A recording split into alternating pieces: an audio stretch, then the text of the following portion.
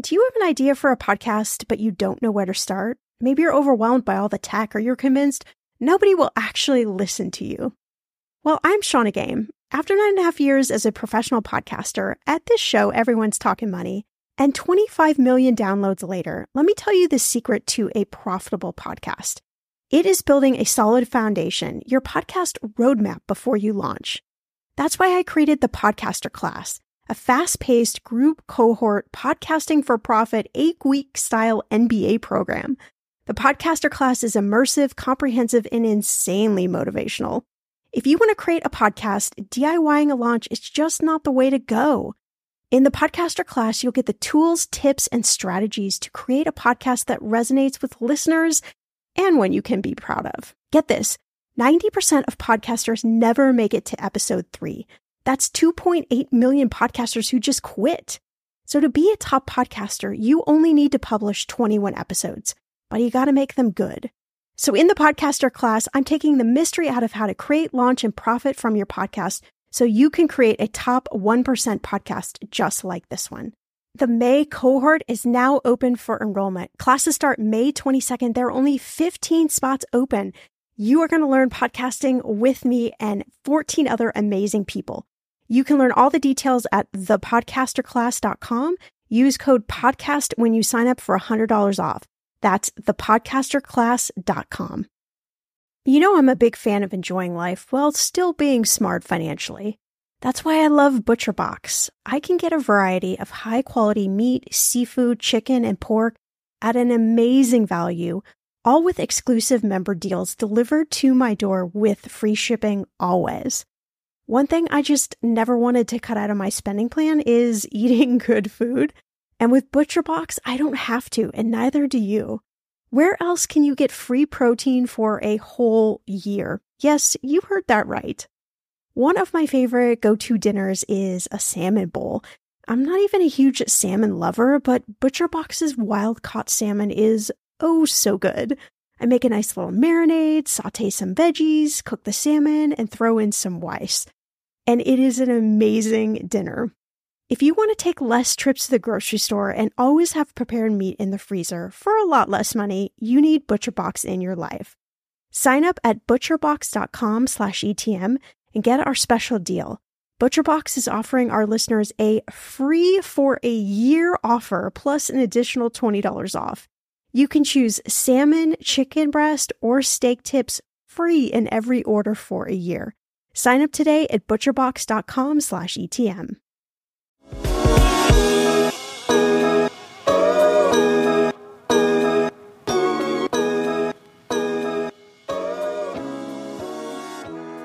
Not every point in your life is the point when you need to be like super A+ responsible with money. You know, obviously it's great if you are, but not everyone's wired that way. And if you force yourself to sit at home and eat peanut butter instead of making friends in your 20s, like, I don't think that's really any way to live either. What's the point, right?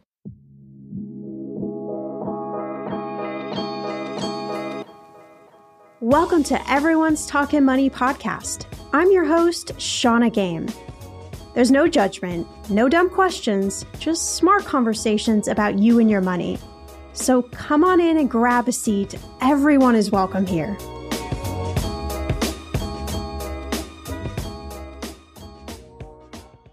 It's an interesting question. Is saving money ruining your social life? I mean, if you think about it, so much of your social life revolves around spending money. If you want to catch up with a friend, great. You go have drinks and you grab a bite to eat. Then there's that birthday party on the weekend where you spend more money.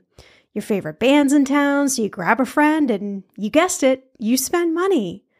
But what happens though when you have a big money goal that requires you to stop spending money? Do your friendships have to suffer? Charlotte Cowles, author of My Two Cents, a column about money and relationships on The Cut, tackled this very question in this episode. You know, where judgment and shame comes from is really a sense of like wanting to belong, or if they're ashamed, that's a really isolated feeling. What they really want to do is connect with you. I think that's a similar thing with being worried that saving money or being concerned about money is going to cost you friendships. It's a fear of isolation. All right, so I've got a lot of questions. Is it possible to build strong friendships without spending money while you're saving to reach your money goals without feeling judged? I would really like to hope that the answer is yes, but let's see what Charlotte has to say. All right, let's start talking. You wrote this fun, but I found very poignant article in The Cut. You have a column, My Two Cents, and we're here to talk all about it. It's called Saving Money is Ruining My Social Life. And it was inspired by a reader question they had sent in. And I knew I had to have you on the podcast to talk about it because I think it's a really relatable subject that a lot of us can feel sort of the pain of this reader. And here's what one of the readers wrote. They wrote that they were, recently laid off and they decided to focus kind of hardcore on money and specifically on saving money. And this was kind of the dismay of their friends. And this part of the question really got me. I'm quoting, it says, "The thing is, a lot of my friends are financially irresponsible and love to do expensive things like go out for bottomless brunch or wine tastings or whatever, which is part of what kept me from saving money before. But then they complain they're all broke. So I tried to address this by suggesting alternative plans and talking about my own financial goals, but I guess they just don't want to hear it." I love that part because I feel like that's kind of the crux of this question. So Charlotte, just kind of get things started. I thought this might be fun. Why do our social lives, why are they so dependent on us actually spending money? It's such a great question. And I think, you're always going to have people who are like, oh, you don't have to spend any money to have fun. Just go for a walk. Just go sit in the park. And those things are true. But sometimes the people that you care about and who really, you connect with, those aren't necessarily the things that they want to do. Or it's just not what your group of friends has been socialized around.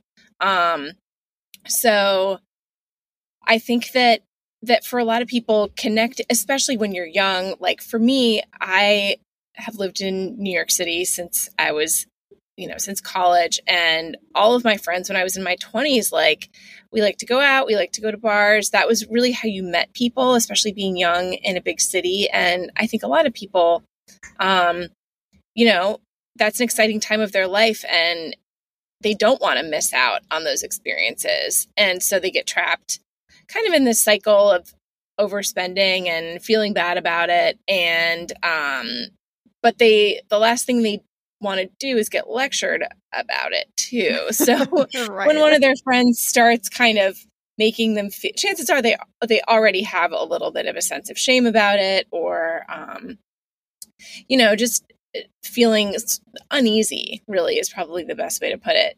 And they don't want to hear when someone else kind of has it figured out better than them. That's a time in your life when you're trying to figure out who you are and who your friends are. And sometimes that means that you're spending more money than you're comfortable with. It's a paradox, really. Yeah, absolutely. And I'm also thinking because of the pandemic and we were all in this crazy situation for a couple of years, that it was sort of I felt like at some point, I don't know if it was 2021 or early 2022 or what that marker was for everyone listening, but it was almost like the gate opened. Oh my and God. you just started spending money again. And I feel like there was some level of, I don't want to use the word irrational because that's not correct, but it was some level of just need almost to go out and socialize and do things and travel and spend money. And so I could see how, you could easily overspend and just, the brain part of you is well, that's okay. You deserve this. It's true. And I also think there are points in your life for everything. And not every point in your life is the point when you need to be super A+ responsible with money. Obviously it's great if you are, but not everyone's wired that way. And if you force yourself to sit at home and eat peanut butter instead of making friends in your 20s, I don't think that's really any way to live either. What's the point, right? So So I think it's important not to berate yourself if you are in that position. I certainly was, and I sort of cleaned up my act later on when and now those same friends that I used to go out to bars with, we have dinners at each other's apartments. Like, it's ironic, but now that we all probably make more money, we also are more careful with how we spend it. But that's because we're just more secure in our lives, I think. Yeah. And, I think you kind of hit the nail on the head. Like another really important point I found that this reader was talking about was this idea of like outgrowing our friends or our partners, like particularly when it comes to money and our goals, like that those things were taking a leading role in our lives and not the friendships and the relationships. What advice do you have, somebody listening, if they're trying to like deal with this idea of wanting to focus on their money, but afraid of outgrowing everyone? It's a painful question. And I think everybody is going to deal with it at some point in their lives. Like, you mature, nobody matures at the exact same rate at the exact same time. And there are going to be points when you pull back from certain friends and other points when, that friendship is incredibly important to you, or points where you learn a lot from certain friends who you didn't necessarily relate to until you were starting to confront some of the things that they figured out before you did. I remember when I was starting to get really interested in being more conscious about my finances, I had a couple of friends who had always been those friends who were almost like a little bit annoying about not being able to afford certain stuff. Like, it was a little sanctimonious, I felt.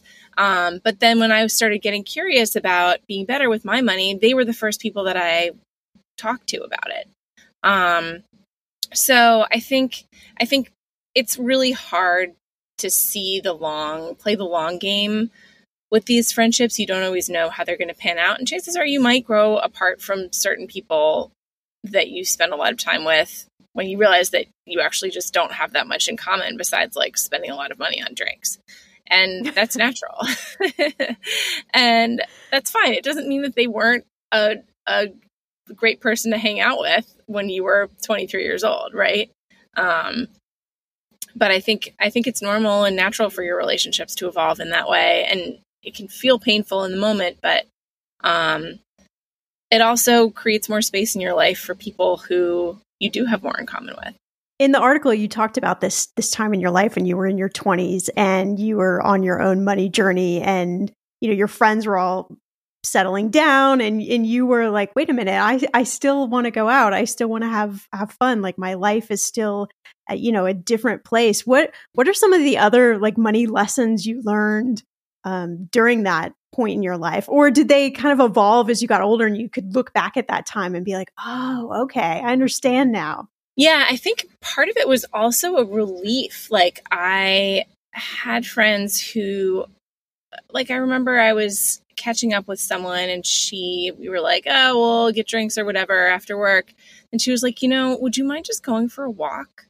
And that was totally, it hadn't even occurred to me because I was so used to sort of the regular social cycle of just like, oh, if we're going to catch up, then where should we meet? And to have her suggest that was just instantly, I didn't even know that I wanted to do it until it was suggested to me.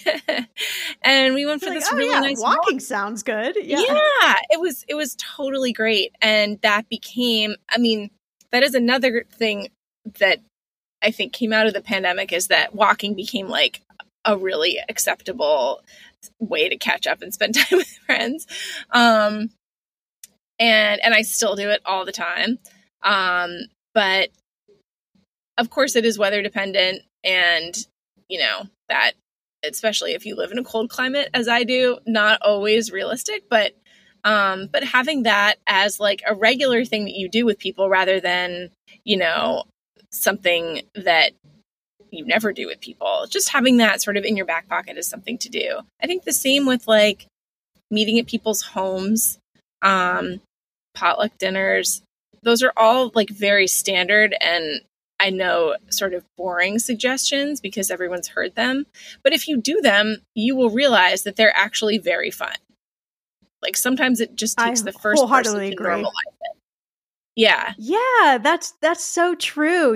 And, I think about this idea that money is this taboo topic and that, we don't really talk about it with our friends. We usually don't. And that it kind of maybe will come out in ways like your reader was suggesting where she was cutting back or he or she was cutting back on going out with friends. But, I think it would be really interesting. I'm just curious what your thoughts are because you write all these great articles like based off of listener questions of how can we actually like normalize talking about money with our friends when we go out to eat or when we're on those walks so that it isn't so much of a taboo topic. Totally. I think it's really hard. And a lot of people bring up this need to talk more about money,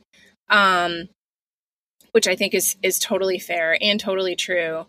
But I think in doing so, you also need to recognize that a lot of people are coming from a different place than where you are. And so, yes, on the one hand, the way to make people more comfortable talking about money is to just talk about it. But you also can't force the issue if it makes someone else really nervous. So I think one way to do it is you can sort of casually drop it into conversation. And if the person lets it lie, it goes away. You move on, you talk about something else. But if you're like, really been working on my student loans lately, see if they take the bait. And if they don't, then, that's not something that they can contribute to. It doesn't mean that they're, upset that you brought it up. Just some people don't really know how to talk about it. And if you casually bring it up, then great. But I don't think it's necessarily something that you need to like bring into conversation in a really formal way. Unless it really is something that you want to formally talk about with someone who you sense has more knowledge than you. I've had a lot of friends be like, hey, I'm really interested in starting my own business. Do you have any ideas about where I should do that? Or, hey, I paid off my student loans and now I'm interested in maybe trying to save up for a down payment. How do I do that? Or I'm really interested in learning how to invest. Does anyone have any tips on that? And you can sort of pose it to a group. I'm sure everyone who listens to your podcast is probably part of a group chat or, text with millions of people every day. You can just throw that into a group chat and see where it goes, and if it doesn't take off, that's okay. You don't have to push the issue, but take the temperature. And it might be that other people are really grateful that you brought it up.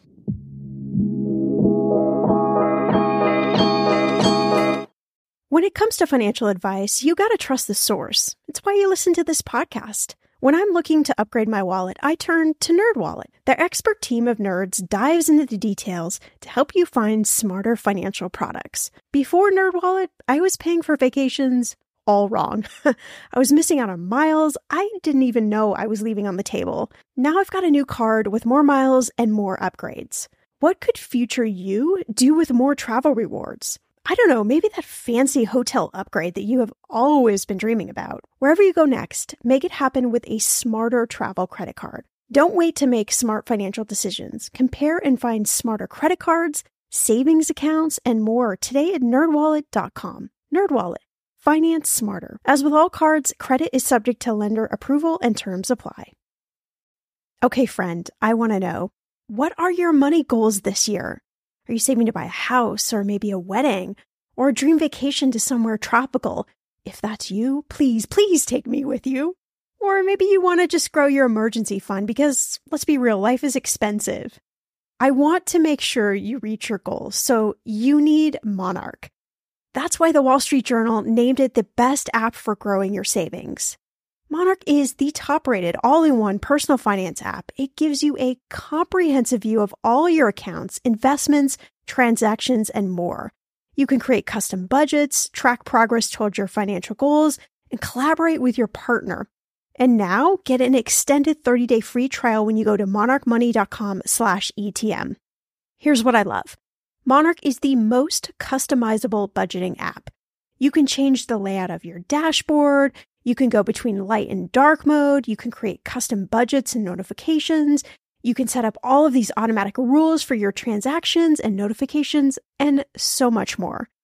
Monarch is obsessed with constantly improving their product. Get this. They release updates every 2 weeks, and they even allow customers to submit suggestions, vote on requested features, and view the product roadmap. This, my friend, is totally original. Plus, they will never sell your data to third party or show you ads. I think that's really important. After trying out Monarch for myself, I understand why it is the top-rated personal finance app. And now, listeners of this show get an extended 30-day free trial when you go to monarchmoney.com/ETM. That's monarchmoney.com/ETM for your extended 30-day free trial. The weather is getting warmer. I'm so excited, and it is time to say goodbye to all those jackets and sweaters and hello to the shorts and t-shirts. I wanted to update my summer workout wardrobe for the long haul without, spending a fortune. Luckily, I found Quince, and I am in love. Quince is your go-to place from everything from premium European linen dresses, blouses, and shorts from $30, washable silk tops, timeless 14-karat gold jewelry, and so much more. The best part of all Quince items are priced 50 to 80% less than similar brands. By partnering directly with top factories, Quince cuts out the cost of the middleman and passes those savings on to you. And Quince only works with factories that use safe, ethical, and responsible manufacturing practices and premium fabrics and finishes. I love that. Okay, I bought the dreamiest pair of workout leggings and a bright pink workout top to match. Honestly, ladies, I gotta tell you, these leggings you need. The price cannot be beat, and I feel like $1 million wearing this cozy workout friendly outfit. I've worn it for like 5 days straight. Get warm weather ready with Quince. Go to quince.com/ETM for free shipping on your order and 365-day returns. That's QUINCE.com/ETM to get free shipping and 365-day returns. Quince.com/ETM. It's interesting because whenever I go and hang out with friends, a lot of times they'll say, I have a money question. Is it okay if I ask you? And I'm like, of course, absolutely. Like, happy to give any of my thoughts or opinions. And I think it's interesting because a lot of people are really nervous to talk about money with me, thinking that there's going to be some sort of judgment that I'm going to place on them, or I'm going to tell them that they've done something bad or wrong or whatever it might be. There's just this fear around money. And I think one of the cool things that you talked about in this article was this idea of judgment versus opinion. And I think a lot of times in any relationship we have when we're talking about money, we come from a place of judgment. I think that's why money in relationships can get so sticky and involve, so many fights. Yeah. How can we maybe even recognize and then shift our judgments from judgments to opinions so that we can start to have these conversations? That's such a great question. And I think one way to do that is to start off from a point of relating to someone. So if they're talking about a problem that they're having, or if they're upset about something financially, just share how you can relate to that. And if you can't, try to figure out another point that you can relate to. Because I think the biggest thing that a lot of people feel, where judgment and shame comes from is really a sense of like wanting to belong, or if they're ashamed, that's a really isolating feeling.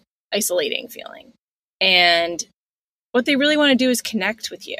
And I think that's a similar thing with being worried that saving money or being concerned about money is going to cost you friendships. It's a fear of isolation. Money is just another vehicle that helps people connect with one another and get together and spend time doing things that they have in common.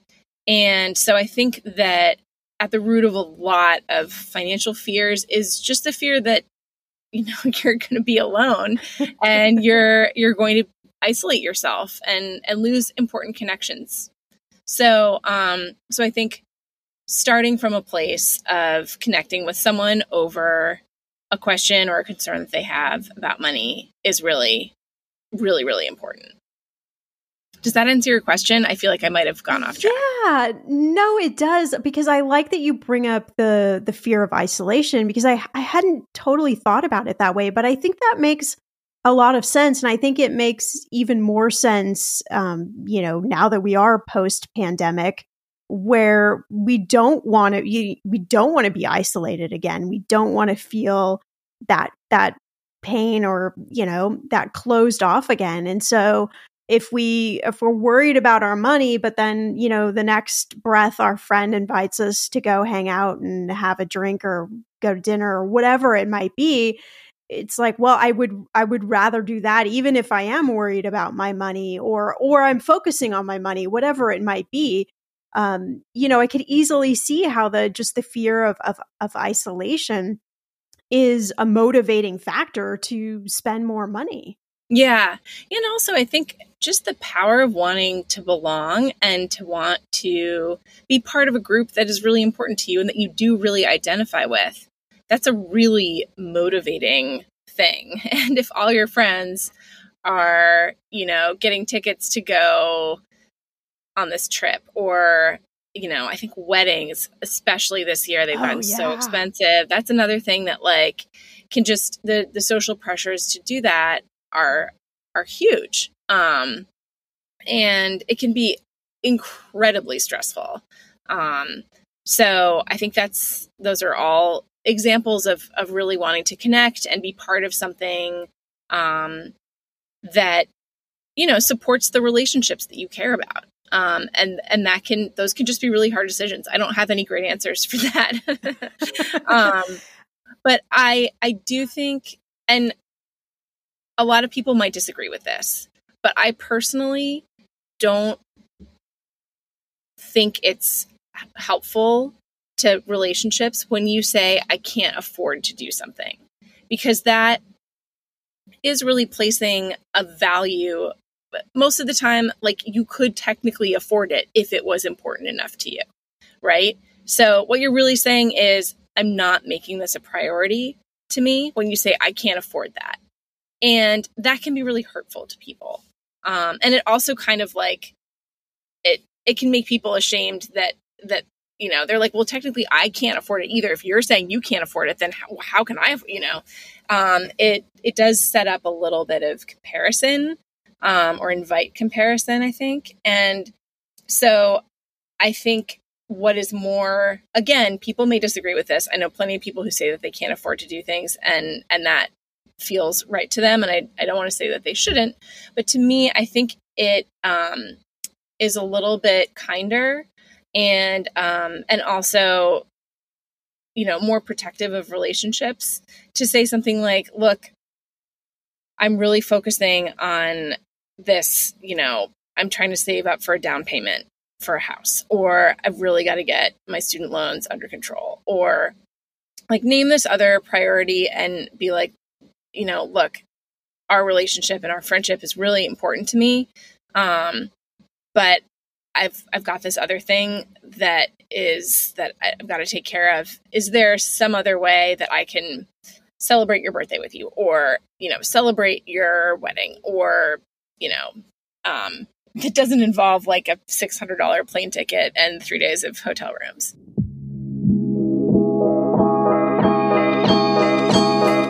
I'm going to be real with you. Identity theft is on the rise, and you do not want to wake up one morning and discover that your bank account has been emptied, or you're overdue on credit cards you never even applied for. We talk about this often on the podcast, but you don't realize how much of your information is available to scammers on the internet and how susceptible you and your family are to identity theft and fraud. I know, it's scary, but now you can get your data removed with Delete Me. That's why I personally choose Delete Me. Delete Me is a subscription service that removes your personal information from the largest people search databases on the web, and in the process helps prevent potential ID theft, doxing, and phishing scams. I just started using Delete Me and I got my regular personalized privacy report and I was shocked what they found and removed. It was pages of information about me that I did not want online. Here's how it works. You sign up and provide Delete Me with exactly what information you want deleted, and their experts take it from there. I cannot tell you how relieved I felt to have Delete Me. And it's also a great service for your parents or grandparents to help protect them from identity theft. Delete Me is not just a one-time service. Delete Me is always working for you, constantly monitoring and removing the personal information you do not want on the internet. Take control of your data and keep your private life private by signing up for Delete Me, now at a special price for my listeners. Today, get 20% off your Delete Me plan when you go to joindeleteme.com/ETM and use promo code ETM at checkout. The only way you get 20% off is to go to joindeleteme.com/ETM and enter code ETM at checkout. joindeleteme.com/ETM. Go to joindeleteme.com/ETM and use code ETM for 20% off. Hey, my name's Otis Gray, host of the Daily Book Club, a daily podcast where I read wonderful old books one chapter at a time. Simple as that. Whether you want to get engaged and lost in a fascinating story that has stood the test of time, or just relax to a good book, listen to the Daily Book Club to get wrapped up or unwind during your day. We'll read classic stories like Pride and Prejudice, The Enchanted April, The Wind in the Willows, beautiful stories all told from start to finish. And you can even do a real book club. Tune into the Daily Book Club Discord and discuss the readings with other book club listeners. However you want to listen, it's your choice. Subscribe to the Daily Book Club on Spotify, Apple Podcasts, and everywhere else. New episodes every single day. So sit back, relax, and get lost in the Daily Book Club. Talking about money is hard. You know this already. All over the world, people are taught to never talk about money, politics, sex, or religion in polite company. On 50 Fires, a podcast about money and meeting from executive producers Chip and Joanna Gaines, host and financial conversationalist Carl Richards will remove money from that list by having frank, funny, and often difficult conversations about money, the kind we're all told not to have, with guests from all walks of life. In each episode, Carl will invite a new guest to answer the question, what does money mean to you? Their answers will reveal much more than their attitudes about money, spanning revelations about identity, community, faith, family, and the true meaning of wealth. Tune in to hear deep conversations about money and the meaning it holds in our lives. You can find 50 Fires on Apple, Spotify, or wherever you listen to your podcasts. I think that is amazing advice. Because I like that the advice of shifting it on to what is the goal, what is the why behind why you aren't wanting to spend money right now. And so I think, that could just make you feel great because you're focusing on your why, but also your friend, have a better way to connect with you. And maybe even they can become more of a cheerleader to you in support of that goal. I think that is amazing. No, I love that. And I was just thinking about the whole wedding thing. I can't remember the source, but there was an article, I think that it said that the average person this year is spending around $650-ish, somewhere like that, on going to weddings. And, that depending on how much money you have, that may or may not sound like a lot of money, but that feels like a lot of pressure if you're, invited to a wedding. And I know a lot of my friends are having like destination weddings. And so it's the plane ticket, it's the food, it's the hotel. And, before you know it, you're spending all your money on celebrating other people and you haven't done anything for yourself. Like, I would just imagine that's going to be a lot of pressure.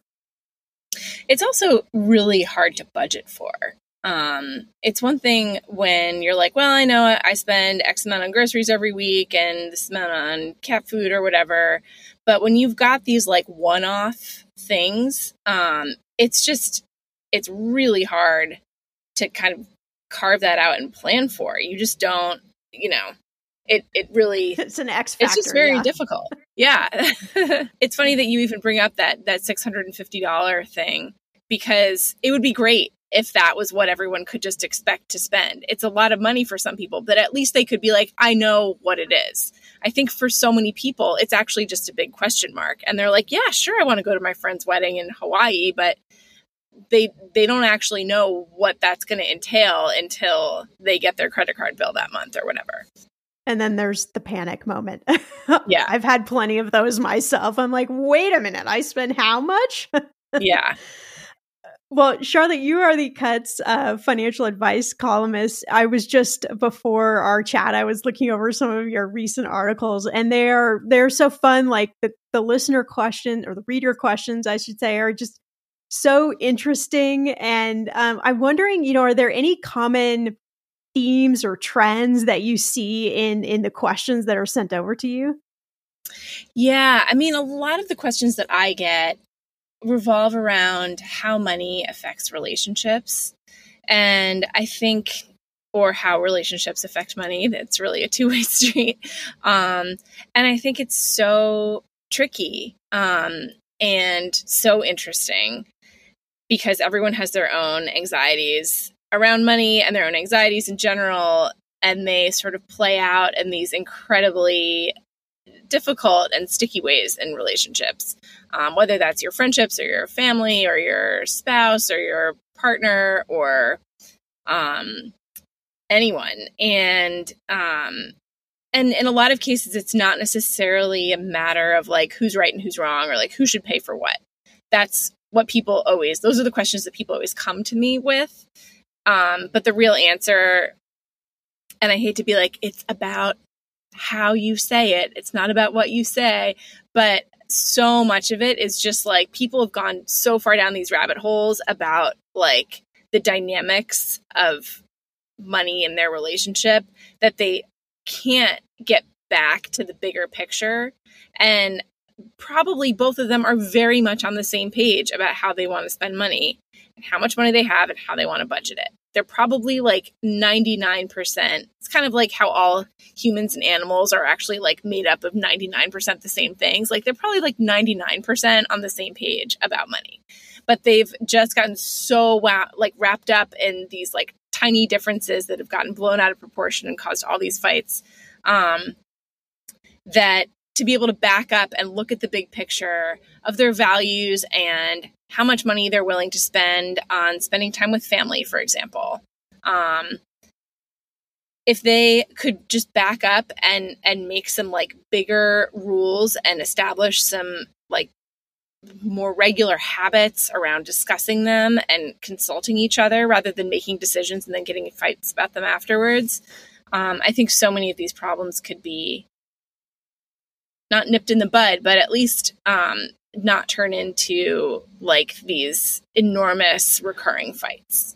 Right. And hopefully not lead to as many divorces and breakups and right. Or just like miserable like day-to-day sniping. Yeah. Right. Like, I don't even like this person. And you're like, why? I don't even know. I don't know. I just don't like this person. Right. So how do you decide which questions you're going to answer? I mean, a lot of it is that when I get a good one, I just flag it, and I sometimes it's very obvious, and I'll get a good one that week, and I'll want to write back.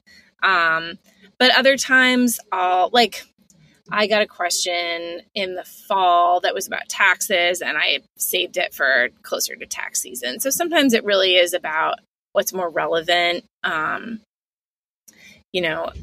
in that moment.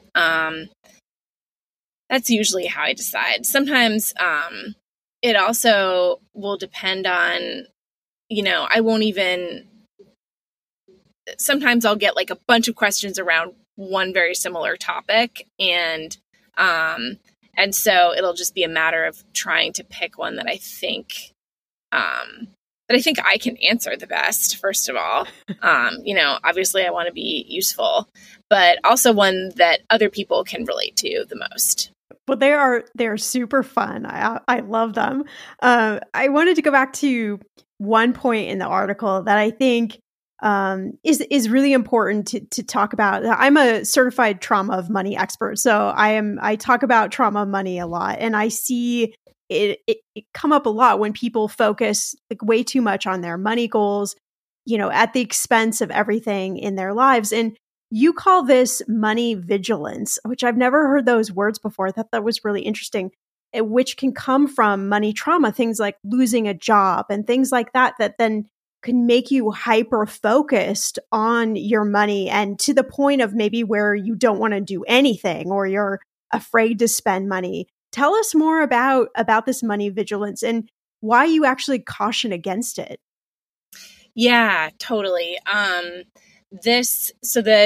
term money vigilance actually comes from a psychologist named Brad Klontz. I don't know if you're familiar with his work, but it's one of his, I believe there's 4 different money types that he has sort of created as part of his philosophy. And the money vigilance type, I've interviewed him about this, and it's tricky because people who are vigilant about money often look great on paper. Like they have saved a lot and they're very conscious of budgeting, and they're careful with money. Usually don't like to carry debt, those types of things. But it can also mean that they're not that happy. And even though they're financially doing better than a lot of other people, they might feel a lot worse about their money objectively than a lot of other people. So just from a quality of life standpoint, that's not great. But it can also be difficult for their family members and their loved ones. Like they might not want to, for example, pay for care for somebody else in their family because they're worried about money and they consider it too expensive. Or they might be not wanting to spend money on, it's the sort of classic example of like you're refusing to do repairs on your house, and so your house is falling apart, even though you can afford to repair it. But it's just, you'd rather like live under a leaky roof and spend like dribs and drabs to fix it up occasionally rather than just splurge on a new roof and rip the Band-Aid off. So it's again, it's something that is common and it does really happen. And it's something that people can kind of dress up as just being like responsible. But a lot of times it does come from trauma. It can come from having parents who didn't have money. It's particularly common, Dr. Klontz told me, among immigrant families when people have really come from, had to leave everything behind to come to a new country, and there's like some hoarding tendencies that sometimes go along with it. So there are a lot of ways in which it just can be a really uncomfortable way to live. And especially when you can afford to treat yourself better. Hopefully people can learn to do that.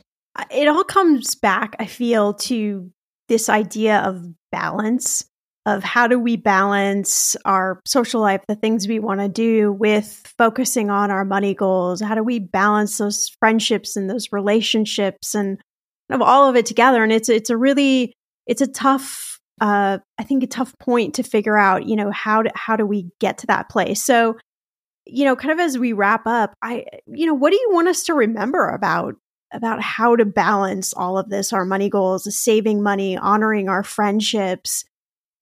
What do we take from this conversation that we can kind of put in practice going forward? Yeah, I think it's just important to remember that not every moment of your life is going to be balanced, right? Like there are different, I think it's so cheesy when people use the word seasons, but sometimes it's just the right word to use. There are just different seasons in your life for different things. And sometimes there's seasons of your life to be like kind of reckless and irresponsible. And that's okay. You learn from that. That is how you get better, is you will hopefully hit a point where you're like, actually, this doesn't feel good anymore. And I don't want to live this way anymore. And So I think that having a sense of forgiveness and curiosity about your experiences is really essential for ultimately evolving from them, right? Like you don't want to be like, that person who's still blowing all their money at the bar, like 40 years later, right? But that isn't to say that you can't still have like a blow it out weekend where you have a ton of fun and you're not sitting there like dividing up the check and sending Venmo requests like every single minute, right? So I think that balance can be more long-term rather than short-term. I think it's too much to expect that people be balanced every day and like perfectly order their lives around balance at every moment. I think that the balance can come if you're aware of it. One of my favorite moments from this conversation was when Charlotte was talking about the money vigilance personality type. So this idea that you could look really great on paper, financially speaking, but in actuality, you aren't that happy because you aren't spending any money. So I think if we circle back to the question at hand, is saving money ruining your social life? Maybe there's this happy medium, a point where you feel like you can spend a certain amount of money every month going out and having fun. Maybe you put a boundary around that. But there's also a point where you feel like you aren't sacrificing your money goals. And take Charlotte's advice. Drop that into conversations with your friends and just see where it goes from there. See if they're receptive to supporting your want to have, these friendships and go out and do things, but also your desire to really achieve these money goals. But at the end of the day, I want you to remember that it's your life, it's your money goals. And that means you can save and spend it as you see fit, no matter what your friends think. That's just my 2 cents. If you want to connect with Charlotte, you can find her at New York Magazine's The Cut and on her website, charlottecowles.com. And you can also reach out to her if you have any money questions at any time. She would love to tackle them all. So if you enjoyed this episode, share it with a few friends right now. Pose the question to them. Is saving money ruining your social life? As always, you can head to the show notes for all the links to our episode guests, as well as the sponsors who make this show possible. Thank you so much for tuning in, my friend, and I'll see you back here in a few days for a brand new episode.